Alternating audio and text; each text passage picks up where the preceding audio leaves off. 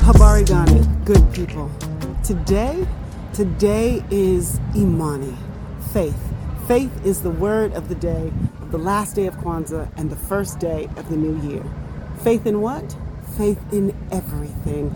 Faith in everyone.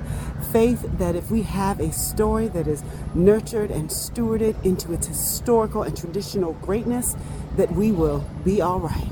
That if we understand how to rise up off of that foundation, we gonna be all right. Faith? Well, faith is not something that requires proof. Faith is something that creates proof.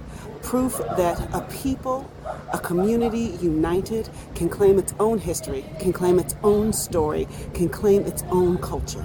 And once we do all that claiming, well, that makes us keepers, story keepers, culture keepers, history keepers. I have faith. Do you?